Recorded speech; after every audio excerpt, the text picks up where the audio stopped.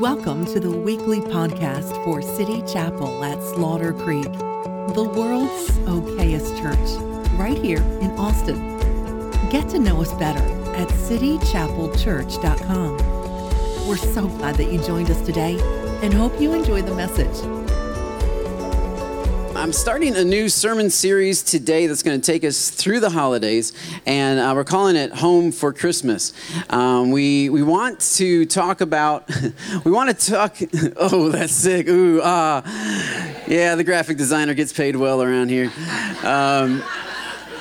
He gets paid in hugs. But no, we want to talk about the reality of Jesus in our homes.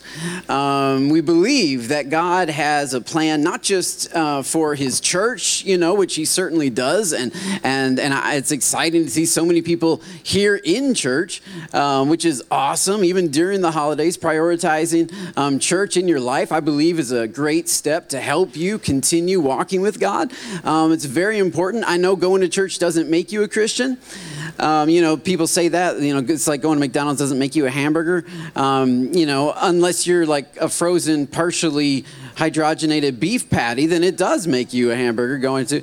But in our case, going to church doesn't make you a Christian, but the truth is, I became a Christian in church. I don't know that many people that have become Christians or walked with God for very long without church.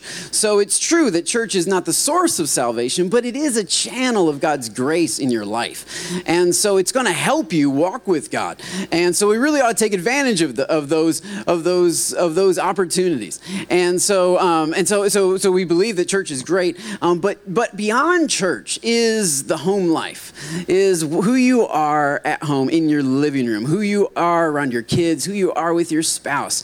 And so we want to tackle kind of a topical sermon. We want to tackle these different ways in which these relationships that we have in our home. We want to deal with how we deal with money, how we deal with time, but also how we interact with each other, with marriage, with dating, with brothers and sisters, with kids. I've roped my parents into maybe sharing a little bit, come in here because they'll be here over Christmas. So we'll bring them up here and they'll talk a little bit about how awesome of a child I was. And it's just, it'll be very encouraging for you all. And just share about parenting, because I believe that God doesn't just want to build a church attendance roll call, but he wants to actually have a family of God for whom their homes are changing. In Acts chapter 16, Paul and Silas, this isn't on the screen or anything, but in Acts chapter 16, Paul and Silas are in prison and they start praising God, and there's this powerful thing that happens. The prison starts shaking. They get free. The jailer who is in charge of the prison is so petrified, but he sees the power of God. And so he says, "What must I do to be saved?" And Paul and Silas say, "Look, all you have to do is believe in the name of the Lord Jesus Christ and you shall be saved." But then they say, "You and your whole household."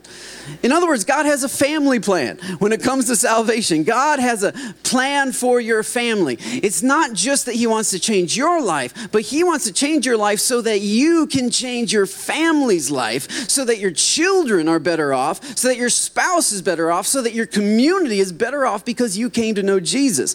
And so I believe God has a family plan for you, and God wants to work his plan in your family, not just in church here, but also in your living room. Look, if it doesn't work in your living room, then it doesn't work. If it only works when all the lights are just right and the haze is blowing and the greeters are greeting, if it only works in this space, then you haven't got the full thing yet. You haven't got the full, because the full thing changes your day-to-day life. The full thing deals with your home life. It deals with how you interact with each other. And so we want to deal with that. We want to talk about that. But today I want to give sort of an overview, and I want to jump into perhaps a peculiar passage, one that I actually preached on last Christmas. So if you were with us last Christmas, I talked on this passage last Christmas, but many of you were not with us last Christmas. And I'm digging into it even more, and I'm seeing even more revelation out of this story, and it's just so exciting to me. So I want to read from Matthew chapter 1. This is not the most famous Christmas passage, but it is an important one. In Matthew chapter 1, verse 1, it says, "This is the genealogy of Jesus, the Messiah, the son of David, the son of Abraham. Now Matthew, he is a Jew. He is writing as a Jew to the Jewish people. And he's writing the Gospel of Matthew. But at the very beginning, he wants to establish why he believes Jesus is the Messiah. And so he starts talking about the family tree, the genealogy of Jesus. And that's what we're going to talk about today. We're going to talk about your family tree and my family tree. But he says this is the genealogy. This is the family tree of Jesus, the Messiah, the son of David, the son of Abraham. Those are two very important parts I don't have time to get into. But now we're going to do some reading, all right? See up there, Matthew 1 through 21. So if you haven't got your Bible reading in today, we got you covered. We got you. All right, so verse number 2 says, Abraham was the father of Isaac. Isaac was the father of Jacob. I'll move over so you can read it. Jacob, the father of Judah and his brothers. Judah, the father of Perez and Zerah, whose mother was Tamar. Perez, the father of Hezron. Hezron, the father of Ram. Ram, the father of Abinadab. Abinadab, the father of Nahshon. Nahshon, the father of Solomon. Solomon, the father of Boaz, whose mother was Rahab. Boaz, the father of Obed, whose mother was Ruth. And Obed, the father of Jesse. And Jesse was the father of King David. Everybody still with us? Okay, you've probably heard of King David. You probably haven't heard of a lot of those other guys, Abinadab and Zedek, Jehiah. But you know about Abraham and you know about David. These are the highlights. All right, David was the father of Solomon, whose mother had been Uriah's wife. Solomon was the father of Rehoboam. Rehoboam, the father of Abijah. I don't know if I'm pronouncing these correctly, but Abijah, there's a scholar down here. Abijah, the father of Asa. Asa, the father of Jehoshaphat. Jehoshaphat, the father of Jehoram. Jehoram was the father of Uzziah. Uzziah was the father of Jotham. Jotham, the father of Ahaz. Ahaz, the father of Hezekiah. Hezekiah, the father of Manasseh. Manasseh, the father of Amon. Amon, the father of Josiah. And Josiah, the father of Jeconiah and his brothers at the time of the exile of Babylon. And then after the exile of Babylon, you guys still with us? We're halfway through, okay. If you lost us, catch up. Jeconiah was the father of Shealtiel. Shealtiel, the father of Zerubbabel. Zerubbabel. I like that one. The father of Abiud. Abiud, the father of Eliakim. Eliakim, the father of Azor. Azor, the father of Zadok. Zadok, the father of Akim. Akim, the father of Eliud. And Eliud was the father of Eleazar. Eleazar, the father of Mathan. Mathan, the father of Jacob. And Jacob, the father of Joseph, who is the husband of Mary. And Mary was the mother of Jesus, who is called the Messiah. Notice he's very careful not to say that Joseph is the father of Jesus, because Jesus was born via phenomenon known as the virgin birth, as the only time in history that's ever happened. Not the only time it was claimed, but the only time it has ever happened in all of history. Where I was sort of thinking Greek mythology, but I don't know where you all went, sinners. Anyway, Jesus was born through the Holy Spirit impregnating Mary, not Joseph, okay? And that's very important because he is the Son of God. He's also the Son of Man through Mary, but he's the Son of God through the Holy Spirit. However, this lineage, this family tree is the family tree, obviously, of Joseph. It ends up with Joseph, and we end up in the manger scene with this guy, this dude right here, Joseph, in the manger scene. And he is now the adopted father, I guess you could say, of Jesus. This is Jesus's family tree. And the family tree continues. Matthew goes on to summarize everything that he's just written. In verse 16, he says that there were 14 generations between Abraham and David. Or maybe it's verse 17. Thus there were 14 generations in all from Abraham to David, 14 generations from David to the exile to Babylon, and 14 from the exile to the Messiah. What is he doing? Well, he's giving his Jewish readers sort of an overview of the genealogy or the family tree of Jesus. This isn't just the family tree of Jesus. This is also the family tree of Matthew in many ways. Of all of the Jews, they would have certainly known about Abraham. He was the father of the faith. And each one of these key leaders that he's talking about here, these are key points in history, key turning points in the family tree. You can probably look back on your family and say there were some key turning points, some pivotal moments, right? This pivot moments. There were some pivotal moments. And the first pivotal moment is the moment of Abraham. God called Abraham from his land and said, "Come, follow me to a land that I will show you." And Abraham believed God when he had no evidence. He just had faith in God and started walking in the direction that God told him to walk. That's why he's called the father of the faith. Abraham is the father not just of the Jewish faith, but also the Christian faith. He is the first human to fully trust God's promises. When God gave massive promises, his first massive promise, his first covenant, if you will, was made with this man Abraham. And so Abraham is a huge character. We could spend a lot of time talking about him, but one passage I always liked from Genesis where God's talking about why he chose Abraham. He said that he chose Abraham because he knew that Abraham would command his children after him. And I love that when we're talking about the home, when we're talking about family, of all the wonderful things that Abraham did, the main reason why God picked Abraham is because he knew Abraham would pass on his faith. He knew that the faith of Abraham would also become the faith of Abraham's sons and daughters and his family. And so he chose Abraham, he called Abraham, he equipped Abraham, and he led Abraham. And Abraham started this thing. He launched it. And it was a good first quarter. It was a powerful first quarter. And then from Abraham to David, Matthew records 14 generations. Actually, there were probably more generations, but in a Jewish sense, he's given us the highlighted people that they would have known especially. And so those 14 generations takes us to David with another pivotal turning point. David is the one who established the kingdom of Israel. And so Israel was a family, a nomadic tribe, and David wasn't the first king, but he was God's chosen king to establish the kingdom. Samuel told Saul, who was the first king, he said, "Man, if you would have obeyed God, God would have established your kingdom, your reign forever. But because you rejected God, God has chosen a man after his own heart." And that was David.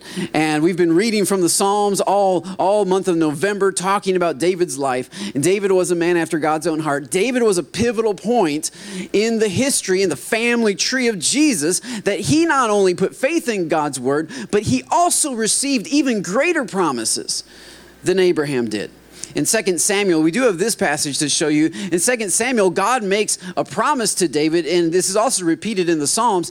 And God says, "When your days are fulfilled and you lie down with your fathers, I will raise up your offspring after you, who shall come from your body, and I will establish his kingdom." I will establish, he says, I will establish his kingdom. He will build a house for my name, and I will establish the throne of his kingdom forever. Now, David understood that no human is going to sit on a throne forever. And so he understood that what was happening here is that God was prophesying about the Messiah. God was saying that the Messiah would come through David's royal line, that it would come from his body, that it would be one of his descendants, and that king would sit on the throne forever. And this is perhaps one of the greatest promises that anyone ever received in the Old Testament. And this is what was David's greatest joy, knowing that God had chosen his lineage and his line to be a part of the family tree of God's redemptive story throughout history. And so it comes further into view. It started with Abraham. God said, your seed, through your seed, all of the nations of the world will be blessed. Now he says, David, through your children, through your kids, there will come one who will reign forever. But now we have 14 generations. If we go back to verse 17 from Matthew chapter 1, we talked about Abraham, we talked about David briefly, and then 14 generations from David to the exile of Babylon. And I love how Matthew doesn't even mention the guy's name who was responsible during that season. He just says, well, he calls him by his failure. If you're the king, of a country, the worst thing you can do is be overtaken by another country and taken into exile. That's called failure. And so he doesn't even mention his name. In fact, you have to go back. I think it's back to verse 13 in order to, you have to scroll up to figure out who this guy is. Verse 12 tells us that after they exiled to Babylon, it was Jeconiah. So it's verse 11 that tells us Josiah was the father of Jeconiah and his brothers at the time of the exile of Babylon. And Jeconiah is the guy that I want to focus on, because Jeconiah is also responsible for a pivotal turning point in his family tree, but it wasn't in a good way. Abraham started this thing off in the right direction. David took it even further and established a kingdom. But Jeconiah, man, he blew it. He took that kingdom and completely dropped it. He fumbled. He Tony Romo'd it. Oh, come on, man. Oh, man. I know. But hey, Dak's doing pretty good. Dak's doing pretty good, so I guess it's all good. I heard somebody after that one game, somebody's like, "Man, I wish we had Tony Romo back." But Romo's doing good in the booth, though. You gotta be proud of him up there. He's doing well. But Jeconiah completely messes this thing up. Jeconiah is not the only one responsible for this. When you read the history of the kings of Israel, there were plenty of bad eggs before Jeconiah. But something happened during Jeconiah's reign that God said enough is enough. And so when you turn to Jeremiah chapter 22, if we could go to Jeremiah chapter 22, we'll see what God writes about Jeconiah. It was during Jeconiah's reign that the people were taken into captivity. But God says of Jeconiah, he says, "Is this man Coniah a despised, broken idol, a vessel in which there is no pleasure?" And verse 30 says, "Thus says the Lord, write this man down as childless." Now we know he wasn't childless, he had kids. But God's saying he might as well not have kids, because this man shall not prosper in his days, for none of his descendants will prosper, sitting on the throne of David and ruling anymore in Judah. And if you look back at history, this is about 900, 800 years before the time of Jesus, before the writing of Matthew's gospel. When they were taken into exile, they never went back as their own country. They were never returned. They were allowed to go back and settle sort of a part of Babylon at one point. And actually, one of the kids there, one of Jeconiah's kids was the governor at that time. They set him up as the governor, not the king. They never had a king after this moment. And Matthew, and ever since this moment, they have been dominated by other countries. They have been traded as pawns in the Middle East of whoever was in charge at the moment. And when Matthew's writing it, it was Rome who was in charge. And it's interesting also that he's writing about this guy who was obviously so despised that he didn't even want to name him in the pivotal turning points. He just said, well, there was a time when we really blew it. But if you look back at the genealogy, you see that time was a guy named Jeconiah. And God calls out Jeconiah and says, no one from his lineage will ever sit on the throne of David again. And this is one of the more complex scriptures in the Old Testament, because on the one hand, you have God saying, well, David, your seed, someone from your body, your royal lineage will sit on your throne forever. And then 14 generations later, this dude blows it, and God is so done that he says, you know what? None of your kids will ever sit on the throne of David. And Matthew is now stuck. He's stuck in that moment where no one has sat on the throne of David, and it seems that no one will. And all of Israel is in this moment. So Jeconiah was probably a bit of a cuss word. That's why he didn't put his name down. He didn't want to cuss in church, because Jeconiah was the guy responsible for ruining the hopes of an entire people. The hope of the whole world was the Messiah. And now the Messiah has no throne to sit on. And not only that, but God seems to have contradicted himself. On the one hand, God said the son of David will sit on his throne forever. And now it's like God's taking it back. At first, God had blessed them, but now it's like God's cursed them. I don't know how your family tree has gone, but sometimes you can start off really good and then go really bad. It's amazing how you can have some pivotal points that are lovely and wonderful, and then you can have some pivotal points that are not good and they're rough, and it seems to undo all the good stuff that was done before it. And it's been undone for like 800 years. Matthew is saying, you know what's his face? I'm not going to say his name because it's a cuss word. But you know great grandfather Jeconiah, who had messed it up for all of us. In fact, even God doesn't say his name. You see that? He says, this man Coniah. Even God wouldn't pronounce his full name. You know it's bad when God's like, dude, I can't even get your whole name out. And the reason is because Jeconiah means the Lord, will establish. Coniah. And when God referred to Jeconiah, he said, why don't we just take the out of it?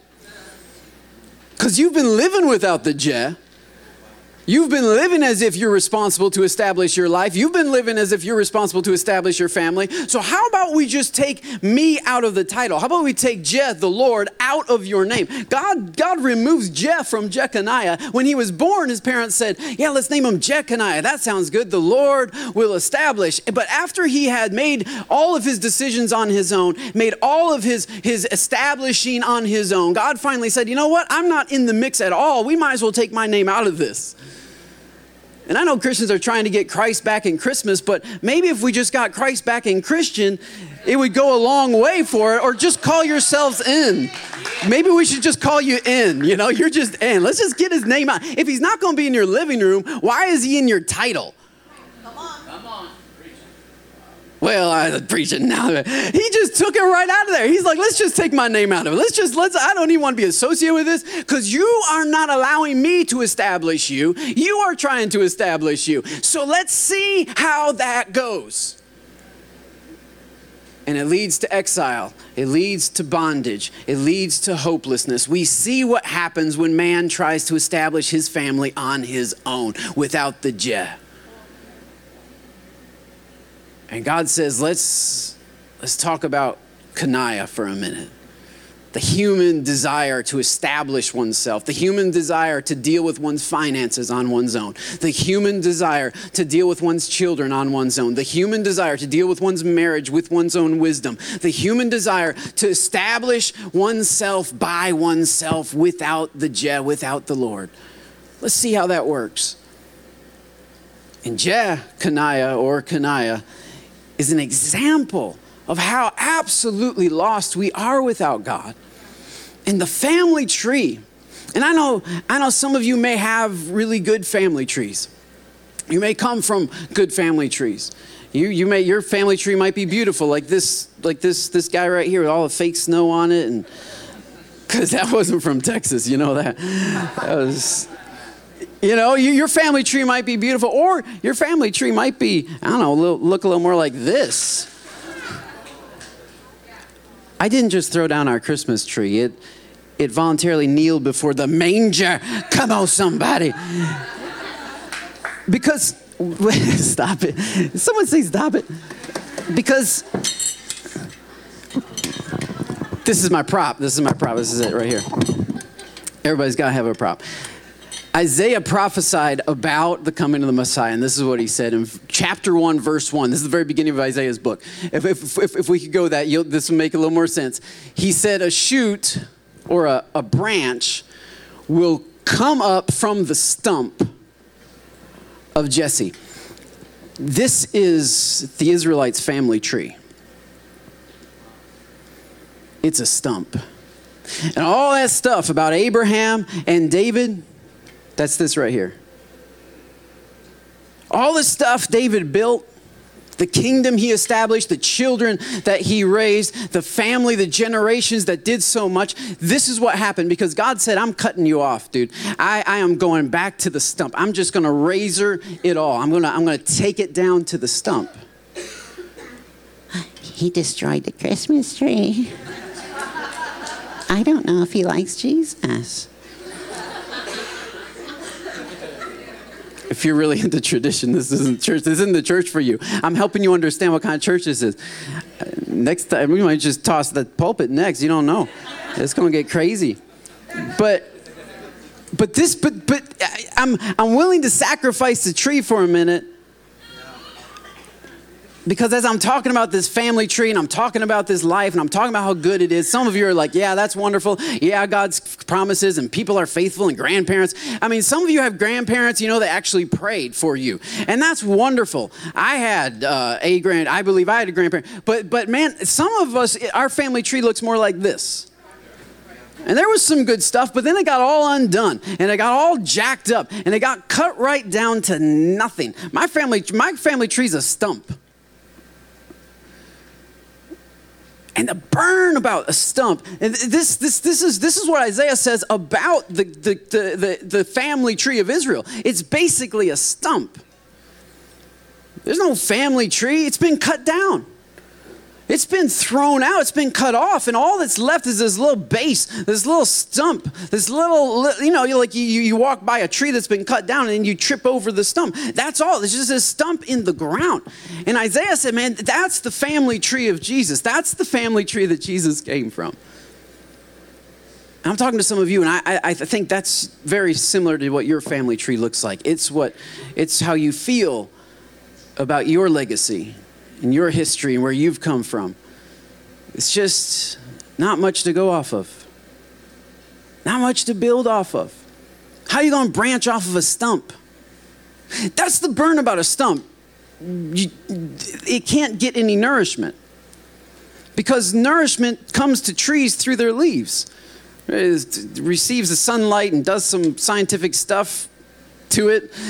Transfers it into energy. It receives water and stuff from the leaves, transfers it into food for everything for a tree comes through its leaves, which is the burn about when you're starting with nothing, when you've been brought down to a stump, is that even if you want to do what's right, you don't have the necessary tools to do it.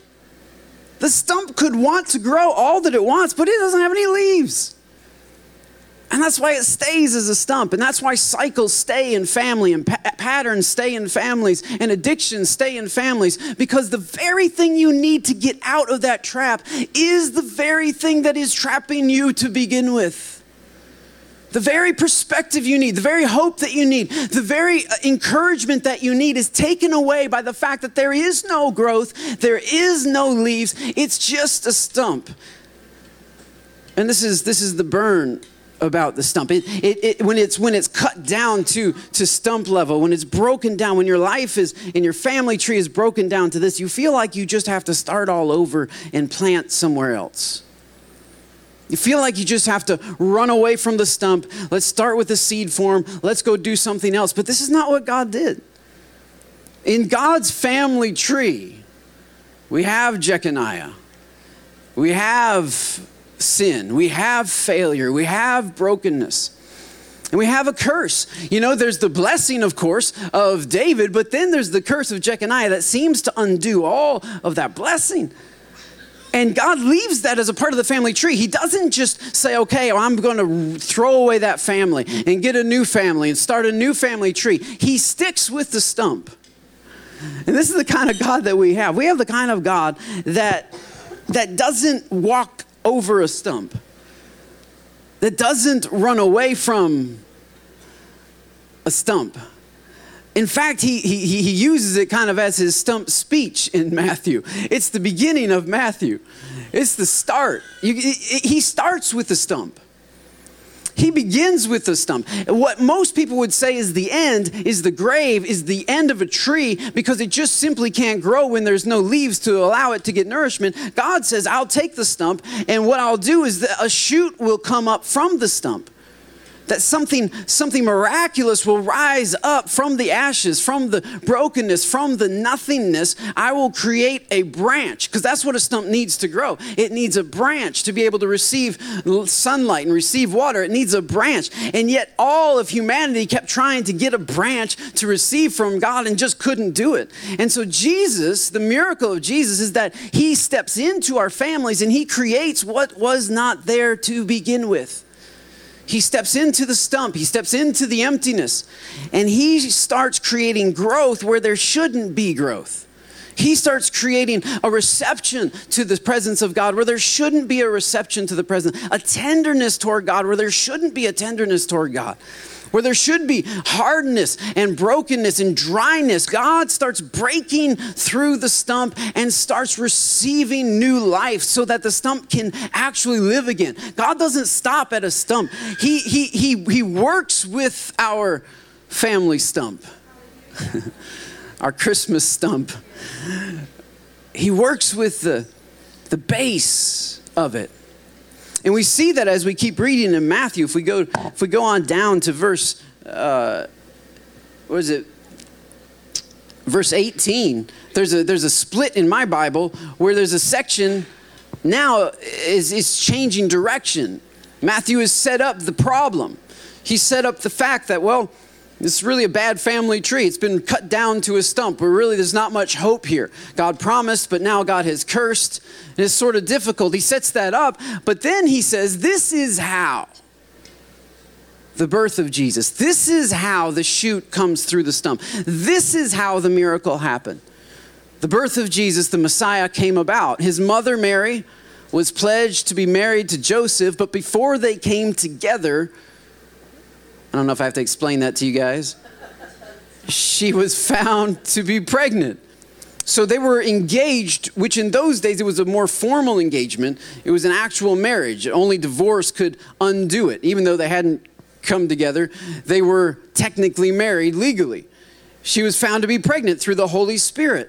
Because Joseph was her husband, was faithful to the law, yet he did not want to expose her to public disgrace. So he had in mind to divorce her quietly. But after he had considered this, an angel of the Lord appeared to him in a dream and said, Joseph, son of David. That's interesting. I thought he's the son of Jeconiah. I thought he's the great 14 generations later from Jeconiah. But the angel appears to Joseph, and he doesn't mention Jeconiah. He says, Joseph, son of David. That's what's so difficult about family, is that family sets you up for the rest of your life. Where you start really affects where you finish. It really does. It really affects what you believe. It affects, some of you are here in church today because of your family. Some of you have good things in your life because of your family. We also have some bad things in our life because of our family. But either way you cut it, family affects where you go. Where you start determines where you go.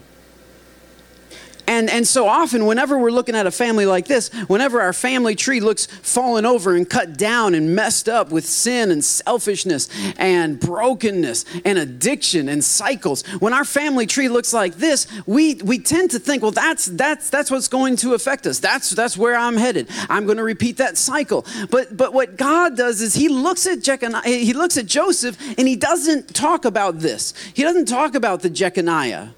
He doesn't talk about the failure. He doesn't talk about the brokenness. Instead, he goes before the brokenness. The truth is, nothing in your family has been cut down that needed to stay standing. And I know it's hard to believe because it was so beautiful. And it was so bright, and it was so Christmassy. And it was so good. And there was so much progress, and there was so much had happened, and it took a while to build that, and a lot of effort went into that. Don't you see the cost? Don't you see the effort? Yeah, absolutely. But the truth is, anything God cuts down, anything that falls down in your life, you don't really need. These are things. See, there are some branches. It's better to have it cut out than to have it stay. There's some people in your life. It's better to have them cut out than to have them in. There's some things that negatively affect you. And yes, it cost a lot. And yes, there was a lot of good too. If you read the story of Hezekiah, if you read the story of Jehoshaphat, there's a lot of good folks in this tree. Notice God didn't go back to the last time somebody was obedient. He didn't go back to Hezekiah. He didn't go back to those guys. He went back to David, because the key is not human obedience. The key is the promise of God. David is the one who received the promise. And so he calls him a son of David, because David is the one that God had promised to bring an heir through his lineage. And so God will do this in our lives and in our families. I believe God wants to take us back to his promises. He wants to take us away from our family loss and our mess. And he wants to, from our line, from our family, he wants to grow something brand new inside of us, something greater than we've ever imagined or could even think, something that goes back to not our ancestors, but before our ancestors. Because underneath the stump is a whole root system. There's stuff you see when you see the stump, but underneath the stump, there is this root system that is deep, that has grown into the dirt, that is feeding it, that is receiving nutrients, that is staying alive. And that's what God is reaching for. He's reaching for underneath the stump, that before your father or your mother thought about you, before they had a big celebration about your birth, there was a God who dreamed you up. Your point of origin is not your human dad.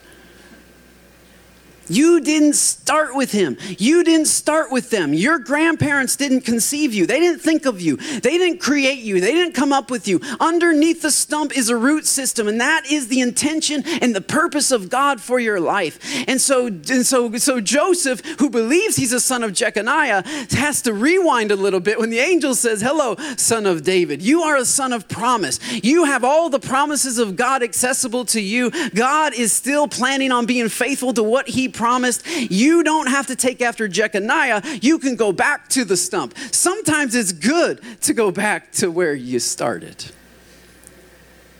to recognize your point of origin was not this. It wasn't this fallen tree. It wasn't this messed up situation. It wasn't this backward way of thinking. It was a God who loved you, who created you with love, in love, for love, and for you to make a difference. And your point of origin is not this Jeconiah thing. He says, "Hello, son of David. You are a son of promise. Do not be afraid to take Mary home as your wife, because what is conceived in her is of the Holy Spirit. She will give birth to a son, and you are to give him the name Jesus, because he will save his people from their sins." And this is what God wants to do. We still have the grammatical problem of God saying that no son of Jeconiah would ever sit on his throne. And that's why I believe in Luke chapter 3, there's another genealogy, a genealogy that traces the same lineage. It actually starts at Adam and goes on to Abraham. But from Abraham to David, it's the same genealogy. But at David, it makes a different split. It doesn't follow the line of Solomon, which is the royal line. It follows the line of Nathan, who's David's third-born child. And it works its way all the way to Mary. Most scholars believe that this is a genealogy of Mary.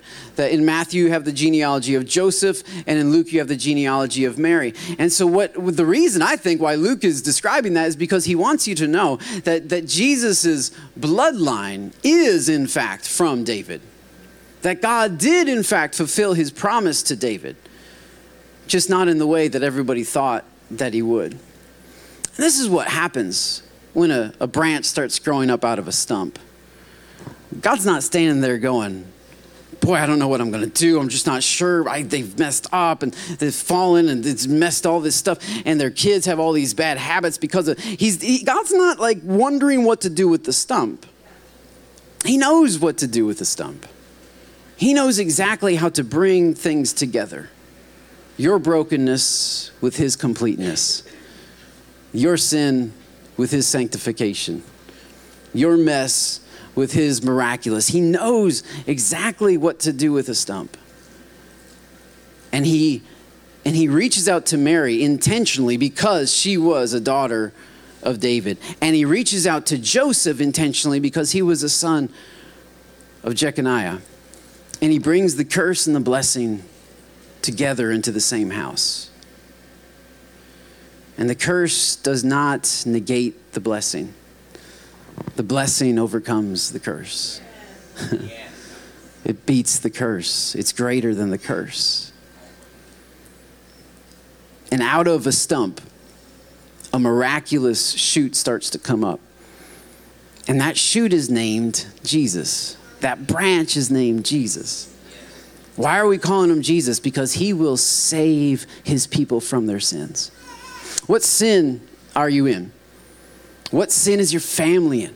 What sin have you been caught in? What sin is your generation fixated on? What sin is in your life? Jesus saves from, it says from their sin. The Greek word there is out of, or apo. It means to be at a place of sin, but then to move far away from sin. So he doesn't just save us like while we are stuck in sin, and he just gives us like this free ticket to heaven, and then, okay, now you're left down here and you just got to figure stuff out. He actually saves from sin. In other words, he actually changes how you live your life. He changes how you interact with your spouse, how you raise your kids. He changes how you deal with your in-laws and your outlaws. He changes your everyday. He saves you from your sin. There's this place of sin. There's this stump that you've been in, but he brings growth out of that stump. Not just a free ticket to heaven. God's plan for you is much more than just that you would be with him for eternity. He wants you to be with him right now. He wants your kids to know what it is to grow up in a home where there is peace, where there is joy, where there is happiness. And he wants to provide kids for you, whatever the doctors say. He wants to make your home a place of joy, of laughter. He wants to make it a place that's welcoming. He wants to make it a place that's a blessing to those who come into it. He wants to make it a place where people walk in and they sense peace, they sense joy, they sense contentment in the Holy Spirit, and they say, man, I would like some of this. And it's much greater than the design you put on the wall. It's not just the color scheme you got in the living room. It's the presence of God in your home. It's the prayer that happens over your kids. Almost every night I'm up later than my family and my kids are sleeping, and when I come to bed I stop at their doorway and I pray over them. Not because I'm a super Christian, but because when God changes your heart, this is what you do. When a stump starts growing, when something starts growing out of a stump, when a branch, when Jesus starts growing in your life, you're open, your receptacles are open to a brand new world. And honestly, like my family tree is a lot like this. My extended family, my parents, their history, it's not good. But at some point, my dad and mom, I think dad was 24, I think. It was 6 months before I was born. They went to a little missionary Baptist church, Ross Bible. That's it. It's a missionary Bible church. Ross Bible Fellowship in Port Huron, Michigan. I think that was where they went to hear this special speaker, and Dad went down to the front. I think Mom went down to the front in that same service. That's how you got saved in those days. You came down to the front. And it's changed. Whatever the generation is putting faith in Jesus. That's the key. And they decided like they were working with this. See, I grew up, I wasn't working with this. I got the benefit of a little branch. It was fragile, and it wasn't always perfect, and it was growing sort of cockeyed there and then this way, and because they're trying to figure it out. But they started with this. All my parents knew was there was a neighborhood family. Ethel, I think, was Mom's best friend, and Ethel's parents would drive them to a little Baptist church when they were kids, and that was their version of God. That's all they knew. They just go to Sunday school, and then they do the little church thing. And so when I was 6 months old, I don't know, or I was about to come out, I don't know if they just felt like, man, we need to put some roots down. We need to do something. I don't know what it is. Whenever you start having a family, people kind of get serious about stuff sometimes. And I don't know, but they went forward, put their faith in Jesus, and the miracle of Jesus entered into their stump. And they didn't have much of a family to go off of. They didn't have any good examples of how to do this. I mean, they had decent people. The Fleming family was kind of moral, cigarette smoking, country music listening, cowboy boot wearing, incredibly independent, self-sufficient, don't need God. God's a crutch kind of family. That's where Dad came from. Mom came from a whole different side. Both lived on the same street, but when Jesus started growing in their life, I got to see that. So I had a lot more than just a little Baptist church once a week, and neighborhood person taking me there. I had Bible studies in our home. My dad didn't know much about the Bible, but he would read it and he'd try to understand it and he'd tell us about it. So I'm, kind of first generation. So I know what it's like to see a little shoot coming up and to see that thing grow. And to see God create shade for me from that. Some shade that my kids are now enjoying. That my kids are now living under. That my wife is enjoying. That I'm enjoying. That I don't struggle with stuff that Mom and Dad had to struggle with.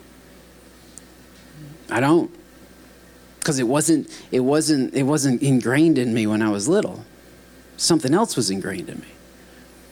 And this is what I want for each and every one of us. I want for God to restore the devastation of many generations. I want to see your family turn around. I don't want to see you just repeat and just add Jesus to it, and then you just repeat what you've always done. It's a waste. If something doesn't start growing out of that stump, it's a waste. You just decorated a stump. You put trees on the stump. You put little lights on the stump, a little fake snow. No, man, what if something real started growing there? What if the way you interacted with your kids changed? What if the anger was gone? What kind of parent would you be without the rage inside of you? Something new growing in the inside. Love, joy, peace, patience. God help us. Patience growing inside. I was taught our little kids. Let that grow. What if patience was growing on the inside of you? How confident would your kids be in themselves? What kind of self-doubt would they not have to live with that you had to live with? Because your dad never told you he was proud of you. All the stuff you've dealt with. What if they didn't have to deal with that? What if they got this new thing growing? And they got to see that, and they could at least say, man, I think I'd like that. I think that's the kind of life I like. I don't know why anyone would go over there and do that, because this over here is great. It's not perfect, but it's good. This is what God has for us. You have a stump, but God's got a whole root system. God's been working underneath the scenes, behind the scenes. He's been drawing your family to himself. Even my parents, God was working in their parents and in their family. They didn't even see it. They couldn't even know it. They thought they were just going to Baptist church as kids for the program or whatever. But God was working in them. God was drawing them. God was doing stuff beneath the surface. And I'm telling you, he's been doing stuff in your family too.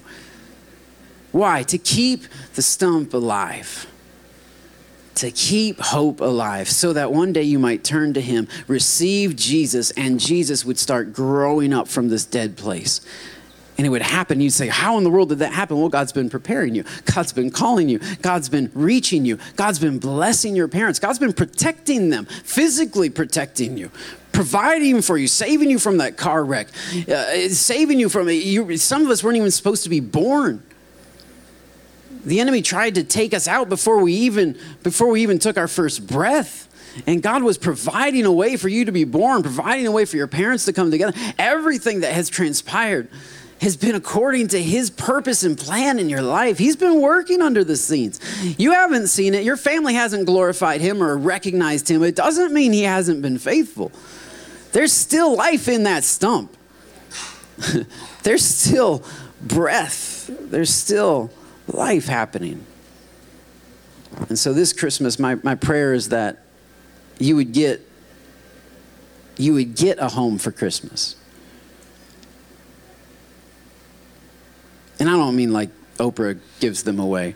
I mean like a home, not a house. Like a home. Like that you would get a brand new home for Christmas. That you would start to receive Jesus into your home. This is what Joseph had to do. All he had to do was receive Mary. God said, I don't want you to get more confident. I don't want you to get more committed. I just want you to receive what I'm trying to give you, Joseph. I'm trying to give you a branch. If you would just receive it, if you would just allow it to come into your home. And by the way, in the birth of Jesus, you might remember through the Gospel of Luke, the story, how Jesus was born when they were on the run.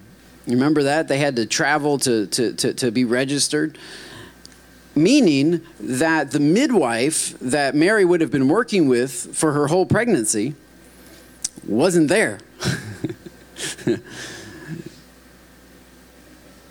Well, who was there? Joseph. It was just Joseph and Mary. Amazing to me that when God could orchestrate his branch coming into the world, talk about fragile. He picked a dude, just a guy, period. That alone is scary. As a fellow dad, I'm telling you, I just back away. Like, all right, midwives, you do what you do. I don't know what I'm doing. But no, he picked a guy, and not just a guy, but a son of Jeconiah, and said, the first hands I want holding this branch are the hands of a cursed man, are the hands of a broken man, the hands of a dry man, the hands of a dead stump. Let's just insert that branch right there. Just receive it, Joseph. You got to catch him, or he'll break his neck. It's a delicate branch. And I feel like many of us are in that very spot. It's a delicate thing you're receiving. It could break. It's fragile. But why would God trust your hands? Because it's your hands that need the branch. It's not Mary's hands. It's your hands. The need to receive him. The need to hold him. The need to take him home. Would you bow your heads with me? I'd like to just extend this offer. If you're here today and your family needs the branch,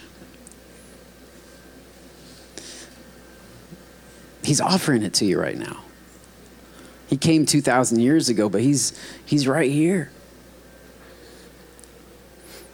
And all of his saving power is available to you. Maybe you need a branch. Maybe you're far from God and you say, man, he's not even in my heart. I don't know about my family, but he's not in me. And if you'd like to receive him, would you raise your hand and say, that's me. I want to receive him. I want to put my faith in him and receive him into my heart. Yeah. Sometimes it's like he's been in my heart. I had a tree and then it got cut down. Or for the first time even.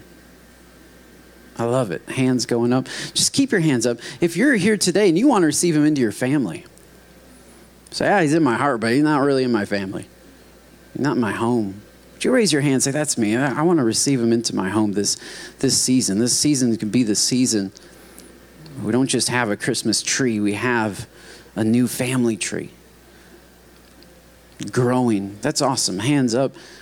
Just go ahead and keep your hands up. This is an act of worship, raising your hands. It's an act of surrender. It's an act of saying, I can't do this. I need God.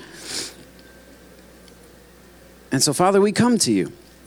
You said all we have to do is believe in the name of the Lord Jesus, put our faith in his sacrifice for our sins, put our faith in his ability to save us from our sins, and repent of our sins and turn from our sins, and you would save us. You would immediately rush in to save us. Something would start growing inside of us immediately as soon as we turn to you. And so we do that today. Some of us are putting our faith in you. We're turning away from our ability to establish ourselves, and we're asking you to establish us. We're asking you to come in and do something inside of us.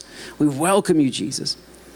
Others of us are needing you in our homes. Lord, I need you in my home. I need more of you in my living room and in our bedrooms and in our dining room and in our kitchen. Lord, I need you in my conversations with my spouse. I need you in my discipline of my kids. I need you in the boundaries and the rules. I need you in the consumerism of Christmas, Lord. I need you in my home. I need you in my finances. I need you directing my steps. I need you, Lord.